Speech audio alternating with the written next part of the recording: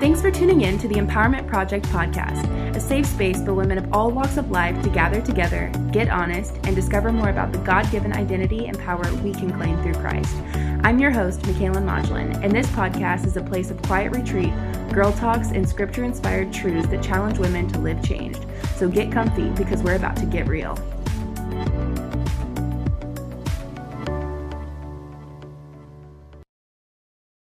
Hey you guys, welcome back to another episode of the Empowerment Project podcast. I'm so excited that you're here. I hope that during this episode you learn a little, you relate a little, and that you connect a whole lot. For those of you who are new here, my name is Michaelyn, and I am the host of the Empowerment Project podcast. I also run a blog, michaelynmodulin.com, and a YouTube channel where I share faith-based content like how I study my Bible, come to church with me, and different things that God is teaching me, as well as lifestyle content like makeup, productivity tips, and vlogs. If you want to keep up with me daily, go follow me on Instagram at Michaelyn. On today's episode, we are doing a Q&A advice episode. You guys sent me some doozies. I told you guys to submit questions through my Instagram story and to submit long form questions to me by email. Some of those were very detailed and lengthy, which is honestly so beautiful. And I'm so honored that you guys allow me to just see into your heart and just trust me with your heart. For the sake of the podcast length, I'm going to only answer 5 shorter questions and then 5 long form questions. If I didn't get to answer your question on the podcast, you'll receive or have already received a response from me in your email. Just FYI for everyone, you don't have to wait for a Q&A advice episode opportunity to email me. I'm always available and excited to hear from you and walk with you. I love each and every one of your hearts and how compelled you feel to please the Lord. You guys are seriously so amazing, and I love you so much. Okay, I'm done. We're just going to go ahead and get into this episode. So let's crack open the first question. So, question number 1, how do you know when you've done all that, how do I know when I've done all that I can to teach someone the gospel and should ease off since they are not listening? I wouldn't say so we know that the word of God is never null and void. It never falls flat. So I think even if we say they're not listening, how do I know to ease off because I know they're not listening? I don't think that's always the truth. Sometimes they're just not ready to receive it. I think that those things are always planting seeds. So never feel like by you sharing the gospel that it's not doing anything. Regardless of if you can see fruit or not, it is doing something. You're planting a seed, you're sparking a thought, you are something is going in. We just, just because they're not acting on it doesn't mean that nothing is happening. We know that Christ was criticized by the Pharisees for sitting down to dinner and dining with sinners. And Jesus answered this by saying that his message was needed. So his message, the gospel, was needed by the man who was sick and who was in sin rather than the righteous man. So I think that the people that aren't listening are the ones who need to hear it the most. Now, don't get me wrong. I don't think that we need to continue to just overload people. And if we've said what we've said, we can rest in the fact that we have done that. And so I don't think that, let me go back to the question. Should ease off since they're not listening. Okay, so I think that this is actually a perfect opportunity for you to just start doing life with them. Maybe so that you've told them the gospel, you've shared things with them, you've shared your heart, you've shared the truth with them. Now just do life with them and let them see the fruit of the gospel in your life, because we know that most of the times that will speak louder than you just sharing something just kind of off the cuff and watching you walk that out will speak so much more volume to them than hearing a lecture or whatever. Sometimes you got to see something acted out. And so just doing life with them, allowing them into intimate moments of your life and how you cope with certain things, how you show grace to people, how you love on people, how you are happier with Jesus, invite them to do a Bible study, invite them to just to dinner with you. And you don't even have to bring up God, just speak life and truth and love over them and indirectly share the word of God with them without saying this this is the word of God. So if they're struggling with something, you can easily say like, there's a plan and a purpose for your life. And you don't have to quote Jeremiah 29:11, but you just spoke Jeremiah 29:11 over them. They're going to recognize that in their spirit as hope and love. And they're going to want to continue to come back to you to have their well filled. And as they're thirsting for whatever it is that you have, it will be revealed to them in time that it is Jesus. So I would say like, yeah, kind of ease off maybe from, explicitly just being like, this is the gospel, you need to take it, you need to learn it, you need to know it, you need to blah, blah, blah. And just ask them to walk alongside you. Like that's what Jesus did with the disciples. They just did life together, and, you've done your part by sharing the gospel with them. Now walk and do life with them and show them what the gospel looks like in action. That is a beautiful question. I love it. This one broke my heart. Someone said, everyone in my grade hates me. I have no friends. What should I do? So this one, as you guys know, is going to cut me so deep. If you know my testimony, it cut real deep because I have been here. This literally sounds like something I would have said. So I completely understand where you are coming from. My heart literally goes out to you. I feel like I can feel you. I hate that. I would say, on a lighter note with the quarantine and everything that's going on, maybe you won't have to really go back to school. And so I don't really know what's going on. I would assume that if people in your grade, quote, hate you, then you aren't feeling loved by them. And they may be doing things to make you feel unloved. And so I'm really glad that hopefully you won't be back in that situation anymore right now. And so you can kind of take a break and, from being around people that are maybe toxic or are unhealthy for you, I would say. And as you're moving kind of into I guess you would say summer, if you guys aren't going to go back to school, but regardless, you're going to have a few weeks off of school. I would maybe like talk to your parents about, and I think this is obviously going to differ from person to person. So I'm not saying just go ahead and do this, but I think if it's affecting you really seriously, maybe look into going to a different school if you can. And I know that's really hard. That was a really tough decision that I had to make. But I would say it was better for me. And I wish I would have gone there forever. I wish I would have just always been there. And, just really take this time to seek God out on your identity and who you are. So I would say like, for me, when I was going through that, it was really hard for me to cope with people not liking me because I didn't know who I was. And so for you, I would say it will hurt a lot less if you know who you are in Christ, because babe, wherever you go in life, there are going to be people that don't like you. And I can honestly say going through that season of people not liking me has made me exactly who I am today. Like I know it wasn't God's plan for, well, he said, okay, he says in his word that, if people don't like you, they first did not like me. So we get it. But I don't think that God is not pleased. He does not rejoice, and he gets no satisfaction out of you hurting. So know that this is not from God, but God can work it together for your good, and you can impact so many lives by this season that you're walking through right now. And you're going to be able to pour into other girls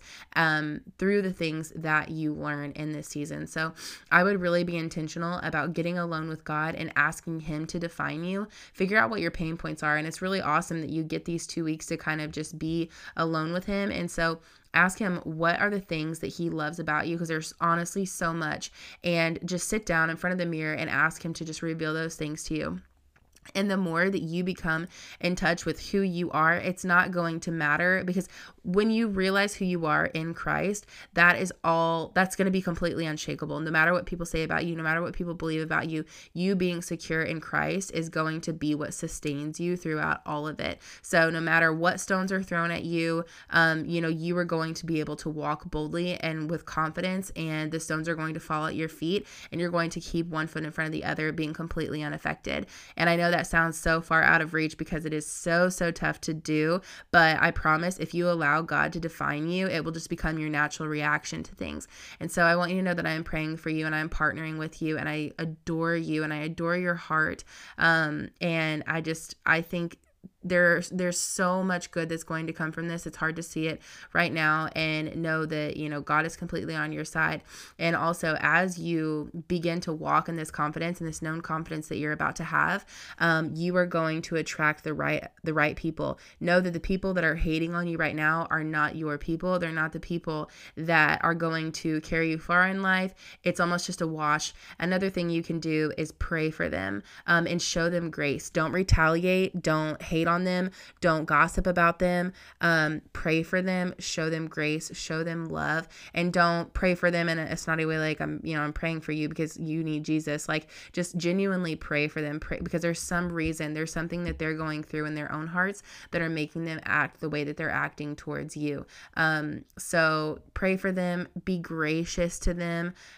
Love them, and just show them mercy and smile at them. And just, I think this is a really good learning opportunity for you right now. And sometimes the best learning opportunities come through the worst pain. So just keep one foot in front of the other. I'm praying for you. You are amazing.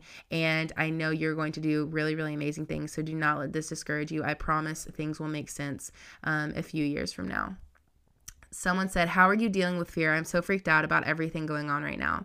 So, okay, I asked this on my, I saw this response to the question, and I was like, I wonder how many people are struggling with fear right now. I was really saddened by the amount of people that are struggling in this. And I don't mean that in a condemning way at all. I think it's totally valid. I think it's totally, your feelings are super valid, especially with the information that we're being given and everything that's going on and the extreme measures that everybody is taking. So I think that you're completely valid in this, but I know, and that God doesn't want you to live in fear. So I would say my advice for you would be to recognize the weapon. Whenever we are in fear, the first thing that we need to do is recognize what the weapon is. In this case, this disease is the weapon, and it is inflicting fear and panic and stress and hesitation and doubt on believers. And this is sad to me because probably if you're following this account, you are more than likely believe in God and are a Christian. If you're not, this is going to take a little bit of a different sort of turn. But I think the first thing that is important to remember is to recognize the weapon, which I stated. But the Bible says that no weapon formed against me shall prosper. No weapon formed against us shall prosper. And so that is a truth and a promise that I am choosing to hold on to and hold tight to, because I believe the promises of God. Another thing is to recognize the source of your fear. So God will never plant a seed of fear inside your life. He does not give us a spirit of fear, but of power, love, and sound mind. So if you are struggling with fear, I think the first thing to recognize is, like, of course, we don't want to listen to anything that is not of God, right? So I would say the first thing to do is to recognize that this fear is not of God. So what power does it hold in your life? What truth does it stand on at all? The God of the universe is on your side. The God who created everything, who spoke everything into existence, is on your side, and no weapon formed against you shall ever prosper. You were bought with a price. If it was this easy, there would have been no reason for Jesus to go to the cross. If it would have been this easy for someone to come and steal, and then what price did Jesus have to pay? If death had any reign, if Satan had any reign over you, you have ultimate power and ultimate authority over Satan because of whose you are and who you belong to. So I would say that the first step is to recognize the weapon, recognize the enemy, and then start to combat it. Just like war. I've never been in war, but, well, kind of spiritual war. But the next thing to do is to pray, but not, okay, you can definitely, actually, I encourage absolutely praying about the situation 100%, but also pray about your reaction to the situation. It's because I think, I mean, absolutely pray about everything that's going on. Pray for the people who've been inflicted. Pray for the people that, who don't know Jesus. Pray for the people that are scared and fearful and panicked and who have maybe lost a loved one, who are sick right now, who are on ventilators. Pray for the the medical staff, everyone who is on the front lines of this. Pray for them, but also pray for yourself so that you can be a light in this situation. Some things that I pray over myself is like, God, give me a peace that transcends all understanding. So I would say, like, for you, it's important to have a fresh revelation of God's steadfastness and his faithfulness, because if you are operating in fear, chances are you are out of touch with, or not out of touch, but you may be struggling with trusting God with something. So remember that there is no fear in love. And just claim over yourself, like, I want to operate in steadfast faith. And then another thing that we probably need to do, and I've had to do this before too, and it kind of hits hard, but repent for holding the voice of fear more valuable than the voice of the Lord. And this is really, really tough because it takes a real big gut check to recognize that you've been holding the voice of the enemy at higher value and higher standard than you've been holding the voice and the promises of the Lord. So repent for doing that. Like, there's such power in repentance and recognizing that you've been doing this, because you can't, pull a weed out without recognizing that it's a weed and that it needs to go, So recognize that is the issue, and when things are brought into the light, it's much, much harder for them to survive. So recognize it, call it to attention, and just remove it from your heart and be like, God, I'm not going to do this anymore. I'm going to hold your promises and hold your voice to a higher value and a higher standard than anything else in my life. So what does your word say about this? What does your word say about this situation? What is the godly way to go about this? And, move forward in those promises and in that truth. Read Psalm 91. I read this. Actually, my pastor brought it up at church. And I thought I had it pulled up in my Bible right now. Hang on, I can grab it real quick. It was really, really good. I posted it on my Instagram story. Psalm 91 says, I'll read it to you guys really quickly. It's not too long. Whoever dwells in the shelter of the Most High will rest in the shadow of the Almighty. I will say of the Lord, he is my refuge and my fortress, my God in whom I trust. Surely he will save you from the fowler's snare and from the devil's pestilence, which means death or disease or sickness. He will cover you with his feathers, and under his wings you will find refuge. His faithfulness will be your shield and rampart.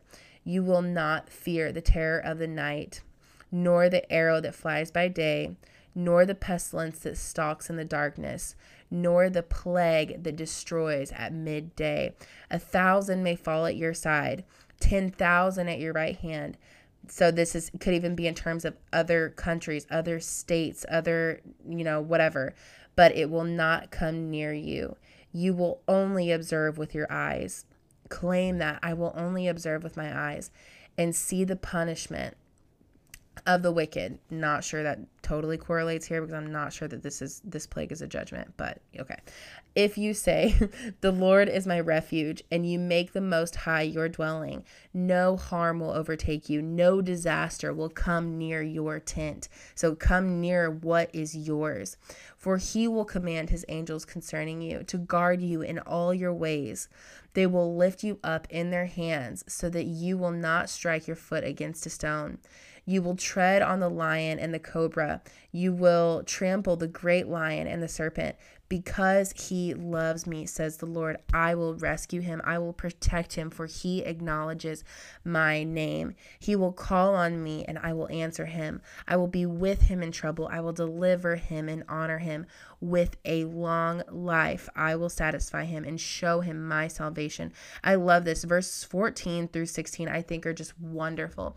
If you are doing the Lord's work, if you love him, if you are honoring him and you are acknowledging his name, he wants you to live a long life. He will deliver you and honor you because you are doing his work on earth, discussing the gospel with people who need to hear it, like we talked about earlier. That is the work of the Lord, and those are the things that he delights in, and he will protect you as you continue to do his work. So that is how I have been dealing with fear. So recognize that our hope is that we have so many opportunities to be the light in the darkness of this situation.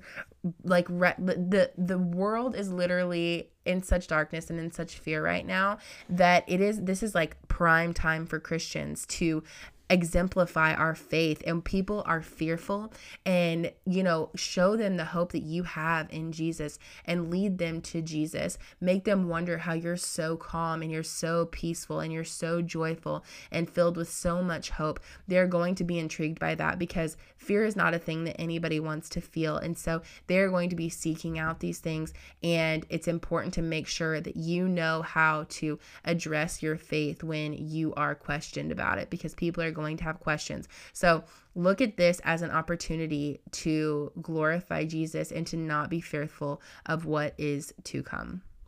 So someone said, I'm devastated about my school, my friends, and about the quarantine, all of it. How do I keep myself from falling into depression? I don't think it's all hit me yet. So this is so sad, and my heart is so broken for people who are in school right now. So I don't know, especially if I read this as though it's like a senior or something like that, but I really don't know if you're in high school or college or freshman year, junior year, or senior year or whatever. But I will say this would be so, so hard for me to walk through, especially if it was during like my senior year at my university. I would be heartbroken, especially for like college students who, there's not like a home base, you know what I mean? They're not going to run into them during Thanksgiving break anymore, and like you would if it was a high school or whatever. So I think the hope is if it's high school, I still understand obviously the experiences and things that are going to be missed and how sad it is. But if it's people, you are going to still run into those people and maybe make an effort to try to catch up with them soon. And I think really it's just an opportunity for us to, try to look at everything as an opportunity. So if I say that a million times throughout this episode, I'm so sorry, but an opportunity to just, remember to not take for granted the relationships that we have.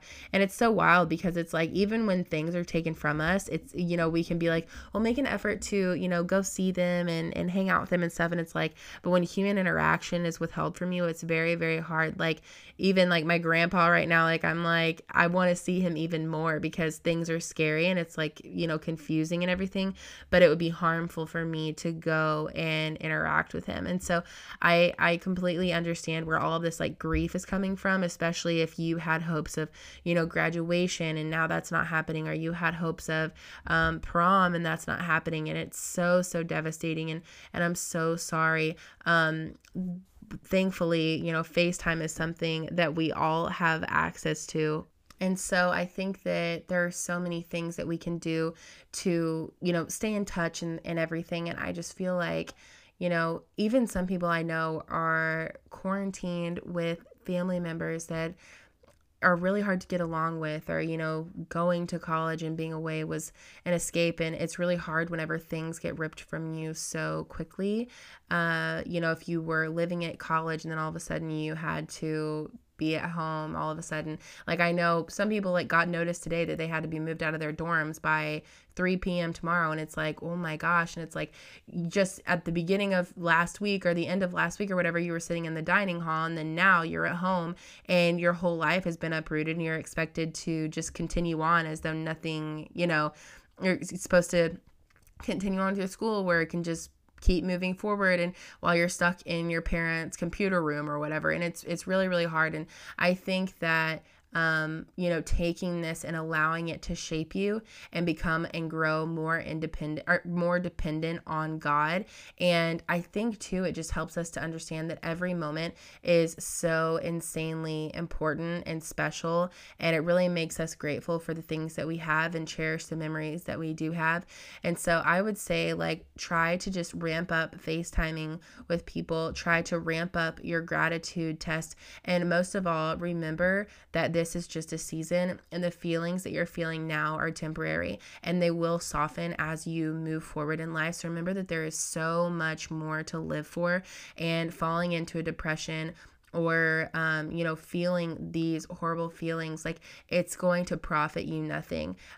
Try to look at it, try to shape your perspective into not being someone, because don't change, but I think it's a wonderful thing to have a mindset that says, I'm going to take this and make the most out of it. I'm going to take this and do everything I can, squeeze every last ounce of goodness out of it, because we know that God works everything together for the good of those who love him. So write a blog, journal, call a friend, take this situation and make the absolute most out of it. So if you're at home, focus on, bettering relationships, or if you're at home, try to see what good you can do at home. Start a Bible study at home for other people who may be struggling.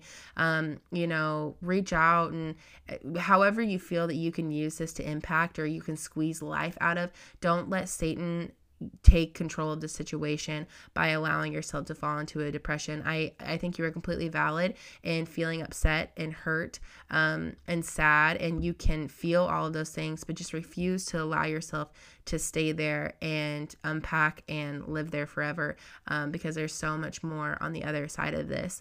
And just know I'm praying for you, and I'm so sorry. My heart is broken for all of you guys.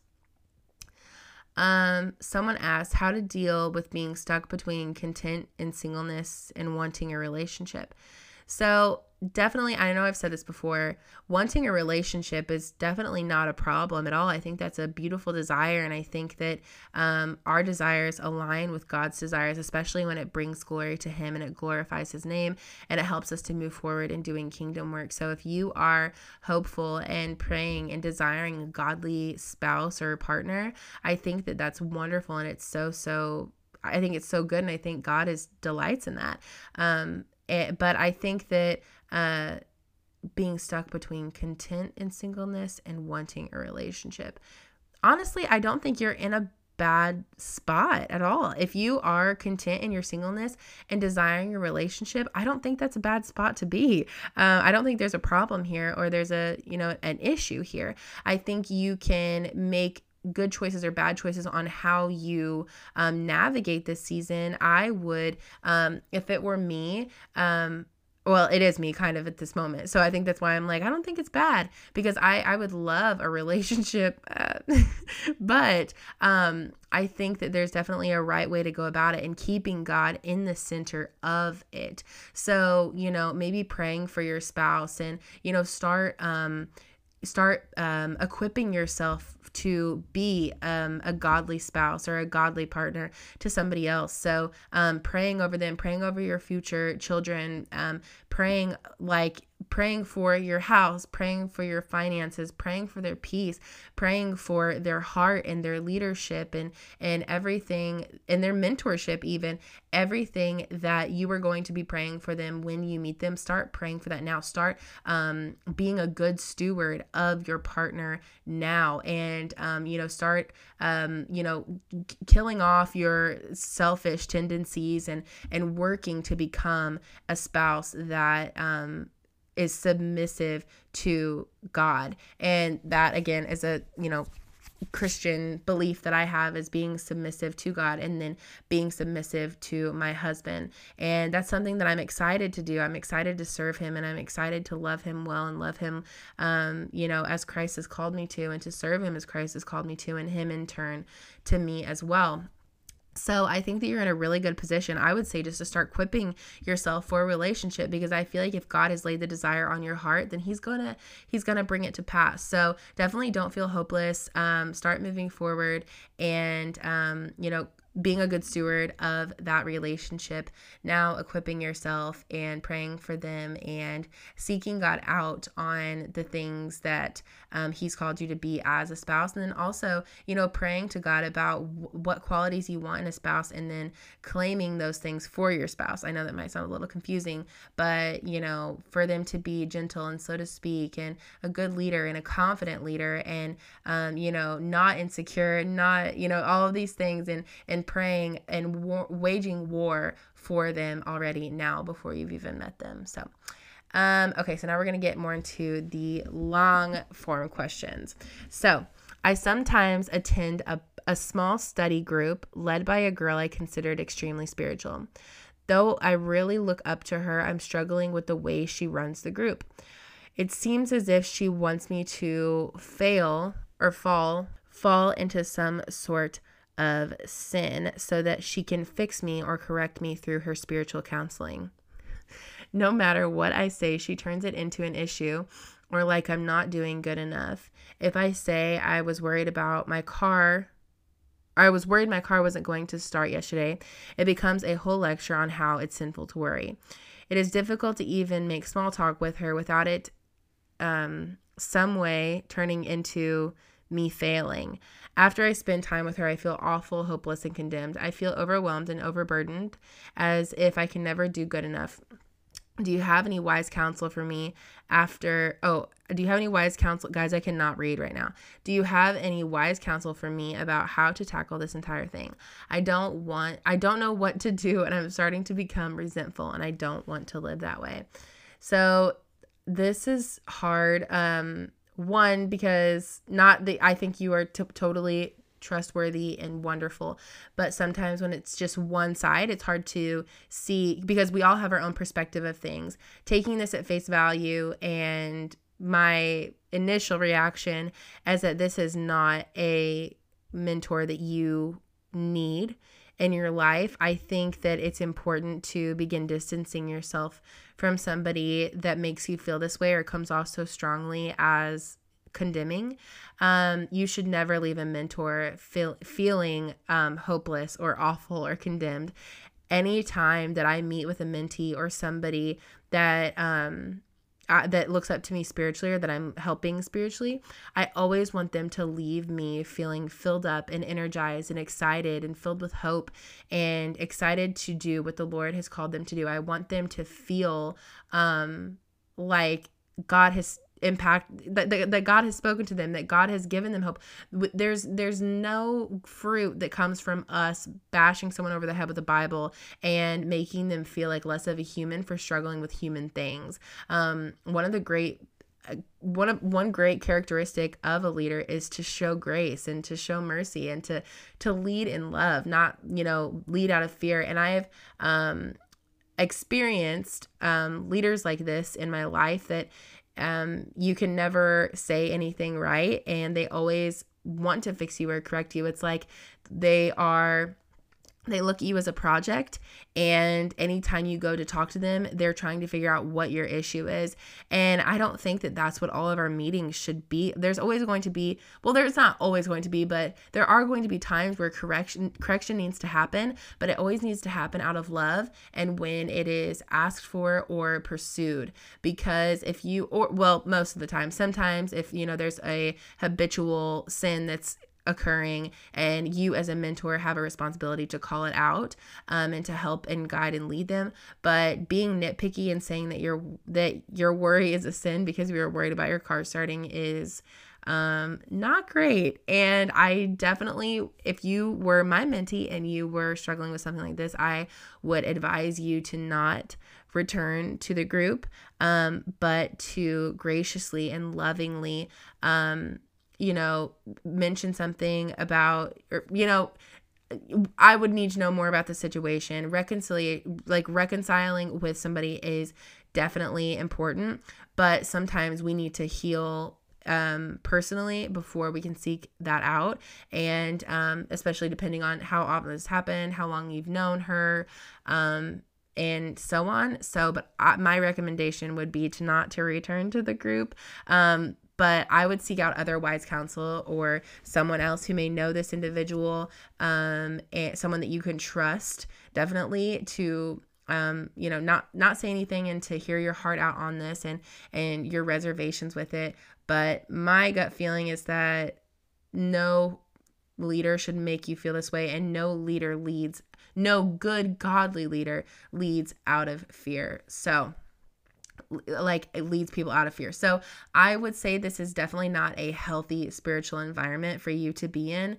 And I would say that how to tackle this entire thing would be to start distancing yourself. And sometimes you don't always owe everybody sometimes we can get caught up in, owing people explanations, and sometimes you just don't.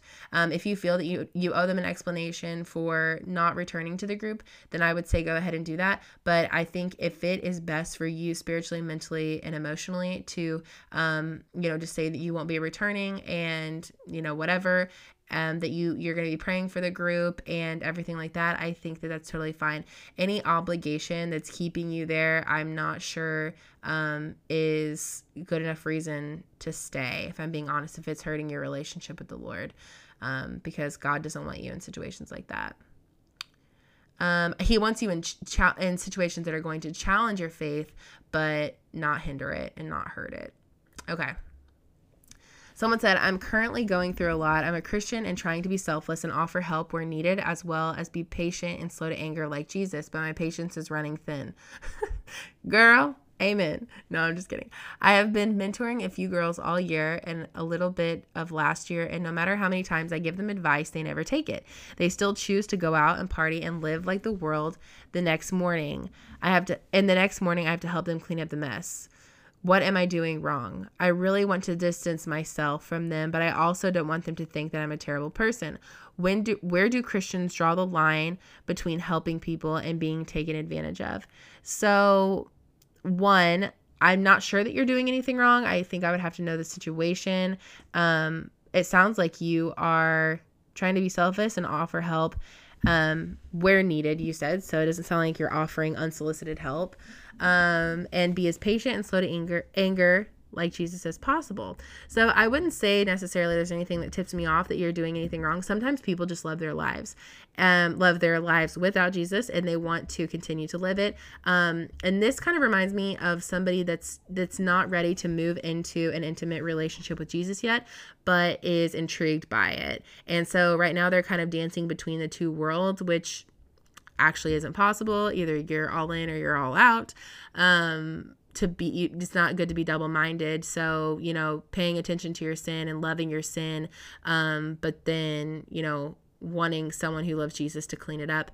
I think they are just not ready for a relationship with Jesus right now. So it doesn't sound like you're doing anything wrong. I think they're just double-minded at this time, which again is not a reflection on you. So that's something that I've had to come to terms with a lot as I lead people, is that people's choices, after I've shared with them the truth, it is not always a reflection on me. Sometimes it is, but you can tell when it's not, when it's just their decision. And sometimes you cannot hold yourself responsible for that, because it will drive you absolutely insane trying to keep all your ducks in a row, which is, again, not our mission. So you've shared Jesus with them and you are being Jesus to them, and that's wonderful. I think that also it's important to notice here if you are being manipulated, and which is so sad and so hard. But this happens a lot, especially with Christians, because we are so gracious and we are so, continue to just let people back in after they consistently don't align with, what we, and not that, they have to, but, for them to take advantage of you, I think they are taking. I think there is to some level or some extent, without knowing exactly the situation, I would say that you are being taken advantage of, especially if they are having this expectancy for you to be there the next morning and clean everything up. I think it's really good for them to know that you were always there, but I've had to do this with people that I've mentored as well, but not necessarily distance, but quit being a crutch. And I can explain that further, but first I want to solidify the fact that you don't have to be taken advantage of just because you're a Christian. Because first of all, Jesus knew when people were trying to take advantage of him, and he was not moved by their expectations. So go read John 6:22-27. He was not moved by their expectations, and he did not allow himself to be taken advantage of. And if Jesus doesn't allow himself to be taken advantage of, then we don't have to either.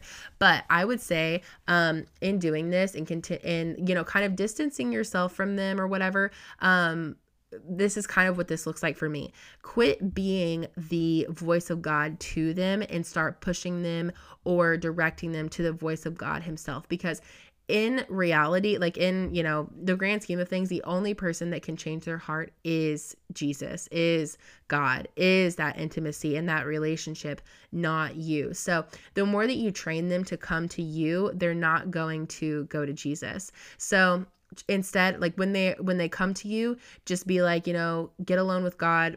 Like give them a scripture or something to read, tell them to get alone with God, and give them a worship song to listen to, rather than trying to fix all of the problems that they've accumulated over the evening. So instead of them coming to you and you being like, no, you're beautiful, no, that shouldn't have happened, no, she shouldn't have said that, you are worth so much more, blah blah blah, and just continuing to pour into them as like continuing God to speak through you, start sending them to God himself. So because I think this is actually a really beautiful way for you to kind of hand them over to God. And when you do that, then it becomes their responsibility. They're old enough to figure, if they're old enough to make a decision to go out and party and figure all of that out, they're old enough to go and sit at the feet of Jesus and hear what he has to say. So start directing them to Jesus. So this is a beautiful way that you can actually start to distance yourself from them or their problems, but also still be a person that they can go to, and they're not feeling judged or hurt or rejected by you. All you're doing is taking them and putting their focus on God where it should be all the time. So sometimes mentors or Christians can kind of take on this responsibility of being the voice of God rather than, which all of this is not wrong. I think you've done a very beautiful job, it sounds like, but take them and start directing them to God rather than directing them to yourself. Someone said, my boyfriend and I have been together for almost 9 months, and I really hope he's the one I marry. I love him so much. A few months ago, we lost our virginities to each other, even though deep down I knew that's not what God wanted.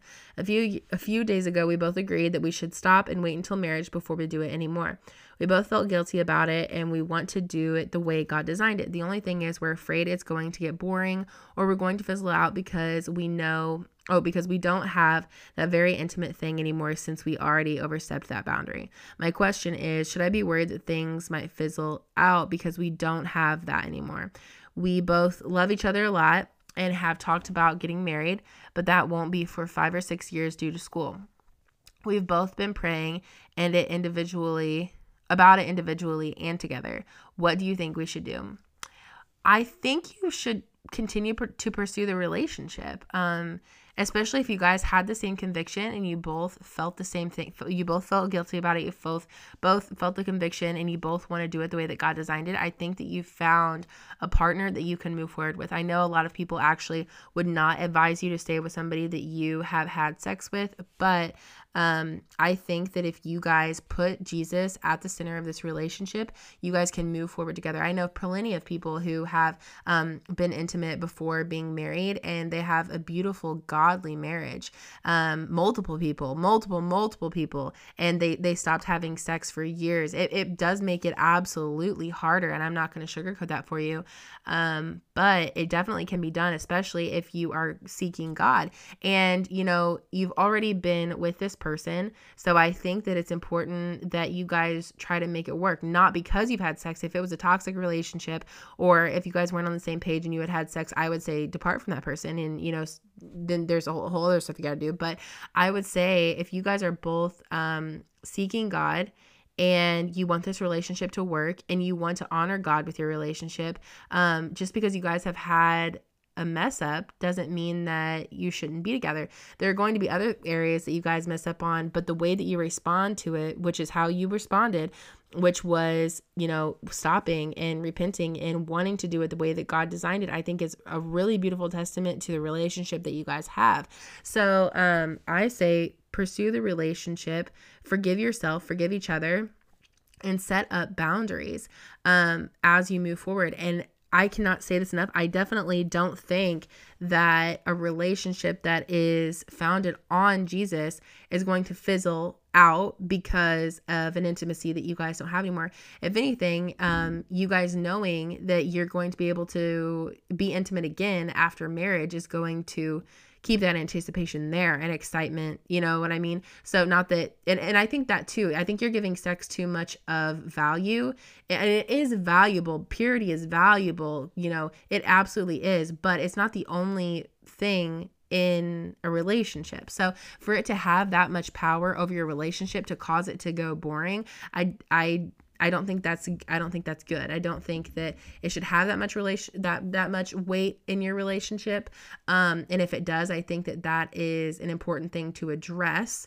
I think you both need to repent for it, set up boundaries, and move forward. And I think just asking God's hand to be on it, I think either way that this relationship goes is going to be a blessing, because any relationship that is, like I said, founded on the foundation of Jesus is not going to be easily shaken by the fact that you guys aren't having sex anymore, because intimacy goes much further than the physical. And if this relationship does end up working out and you guys set up these boundaries and you continue to honor God with your relationship, then that is going to be a blessing as well. So that's my advice for it. I wouldn't put too much more thought into it. Set up some boundaries definitely is going to be difficult, but if you guys aren't together anymore and then you go and you date somebody else, there's still going to be that temptation there because you have been intimate. So it's going to be a struggle no matter where you go. So I wouldn't say give up on this relationship just because it's going to be hard, just because you've already overstepped that boundary. Regardless of what is going on, you've already overstepped that boundary. So I think, or what relationship you're in, you've already overstepped that boundary. So I would say move forward with the relationship. Don't get freaked out that things are going to fizzle. I understand that, especially with girls. Like, that's how girls feel. Like, if you can't give physically, or if you can't give him something that he wants, you'll feel like he'll lose interest in you. And with the right man, that is not going to be the case. So continue to chase after the heart of God, whether he is chasing with you or not, because where he's at in his walk should not define where you're at in your walk. It sounds like you guys are both kind of on the same page though. So I would say go ahead and move forward together and just continue to glorify the Lord, and don't do anything in your relationship that does not bring glory to God. Someone said, I consider myself to be a fervent Christian. I read my Bible and pray every day and try my best to do what's right, which is a hard thing to do for a 21-year-old in this day and age. Amen. I have never been in a relationship with anyone, and it doesn't help that some of my friends are in relationships. I always pray for God to send me the right man, a Christian man who loves God, but it seems like the men who always like me are never Christian. Amen, sis. I'm reminded daily never to be in a relationship with someone who doesn't share the same beliefs as I do. I am starting to feel really confused, depressed, and extremely lonely. Sometimes I think that maybe I will be single forever. Am I doing something wrong? What is it that I need to do or say for God to change my situation? Okay. So I don't think that there's anything you can do or say for God to change your situation. I think the only thing that you can do is continue to be steadfast and faithful. 21 is still young, and I know that's hard to hear. I'm 25 and I still don't have anybody. So I think that it's really important for you to just take this time and continue to seek God out. And I think that we should not even get into relationships until we're so content and so just like our hearts are so satisfied in Jesus that we fear having a relationship because of how good our relationship with Jesus is, and we don't want anything to interfere with that. And so I would say just continue to seek the Lord. I don't think there's anything that you're doing wrong. I think you need to use your single season to the best of your ability. I really, really commend you for continuing to keep yourself pure, continuing to have a standard for the relationship that you want, because that's very, very hard. And I totally feel for you, because I know it's so difficult, especially when you have people that are interested in you but don't have the same values as you. And it can be very, very hard to kind of let that line blur and be like, well, he's a nice guy, I'll go ahead and enter into a relationship with him. So I'm really proud of you for sticking to your values and not being swayed by that. And I think that you will honestly be richly rewarded for that, and for your just being so steadfast and loyal to the Lord. And, while you're in this season, pray for your spouse, because you don't know what they're going through or what is on their plate right now. And if God were to bring him to you right now, he may not be ready. So trust in God's timing, trust in what he's doing. Don't let fear or loneliness or depression or confusion creep in and allow and steal you, or, allow it to, rid you of this wonderful season that you're in. You have the rest of your life to be with somebody. So go ahead and be, use this season and just be selfish and recognize it for all that it's worth, and enjoy that you can just go and get alone with God at any time that you want. You don't have to worry about kids running around or being interrupted. You can have this alone time and you can be with God. So make the most of it. If it's a desire that God has laid on your heart, I fully believe that he will bring it to pass. Someone said, I'm a recent college graduate, congratulations, who has to choose between my dream job across the country or my current relationship. Ooh. Although we have only been together 5 months, I'm in love with my boyfriend, and we have talked about getting engaged within a year.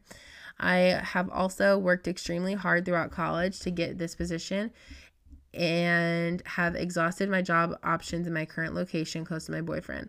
I am torn in this decision. I do not want to sacrifice my career for a man, but I truly see a future with this guy. He is a farmer, so he is unable to move to a city, forcing us to do long distance for a year. However, he keeps saying he is willing to try, but does not think it can work out long distance. What should I do? This guy's amazing, and I can't stand the thought of being away from him, but if it was meant to be, wouldn't distance not be an issue? I'll be honest. At the beginning, I was like, yeah, go for it. But by the end of it, I'm like, I don't know. If you see this guy as your future husband, I would say that sacrifice is part of the relationship. And I'm not saying that you shouldn't do it. I have never chosen a man over my career either. So I totally get where you're coming from. This would be extremely hard for me. I would honestly be thinking the same thing, but I think being someone who sees it from the outside, if you see a relationship with someone, and you said distance for a year, so I don't know if the job is only a year long, or I think that's my thing too, is like, how long are you going to be there? Is the time zone, what's the time zone like? Are you guys going to see each other? I think that if you see a relationship with this person and distance is going to jeopardize the relationship, then I think it's worth a second thought of staying.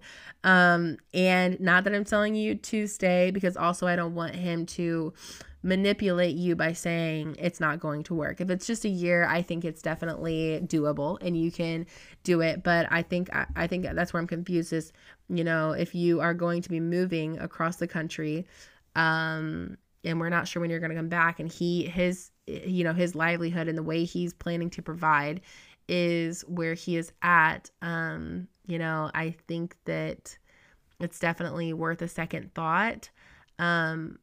But again, if it's just a year, I think that it's doable. And I understand you have exhausted all your job options. I don't know what your degree is or what your field is, but there's always remote opportunities if you would want to stay around where he's at. But I think if you guys have talked about being engaged soon, then I think that it's worth it to hear him out and to hear what he's saying and what's on his heart. And because if the tables were turned, you would want him to hear you out on that as well, I feel. So maybe just try to speak to his fear, especially if it's not going to be for a long time, a year or so.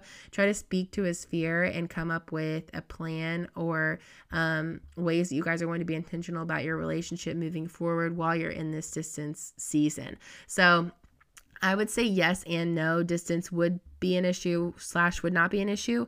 But I think with you guys are talking about being engaged within a year, I think that it's, you're going to have to weigh your options here a little bit and try to, cause at this point now you're not thinking about just yourself. So I don't know. I think probably until there's a ring on it, you can do what you want. So, I would say until he has committed to you, I would say to, I don't know, move with caution. I think I would definitely move with caution. I know this isn't the best answer, but, try to just seek the Lord and ask him where he wants you to be. Again, like you said, I totally agree. Don't make a decision of your, don't sacrifice your career for a man.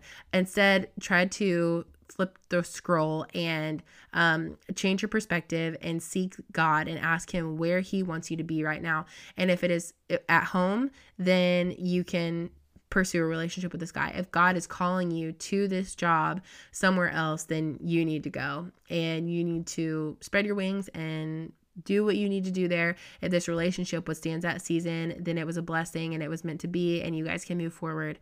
But if it is not, I think that will speak volumes to you in where to go from here. So yeah, I hope that helps. I did want to leave you guys, for those of you who are struggling a little bit right now with all the stuff going on, with a few worship songs for you to listen to. Also, go follow us on Instagram at the Empowerment Project Pod. I am always sharing stuff, especially right now, related to fear and ways to cope with fear. So if you want to have anything that's hopeful that's not related to coronavirus, then definitely go follow us. But I did want to leave you guys with a few songs that are just going to help combat fear in this time, or ones that help me, I guess. But the first one, Raise a Hallelujah by Bethel Music. The next one is Peace by Hillsong Young and Free. I love this song. And then May God Be Everywhere I Go by Mosaic MSC. I love that song as well. Defender by Upper Room, and Give Me Jesus by Bethel. I think all of these will definitely help minister to your heart in this time. So I hope that you guys liked this episode and this little fun advice Q&A. I definitely did. Like I said, if you did not hear your question in today's podcast, know that you will be getting an email very, very soon. And I hope that you guys were, encouraged and felt related to. And I don't know, most of you guys, I'm right there with you, and I'm just learning as well. So anyways, I love you guys. I hope that you enjoyed this episode. Make sure to subscribe to our podcast and definitely leave a review. And that's all. Anyways, I love you guys. Have a good rest of your week, and I will see you very soon. Bye.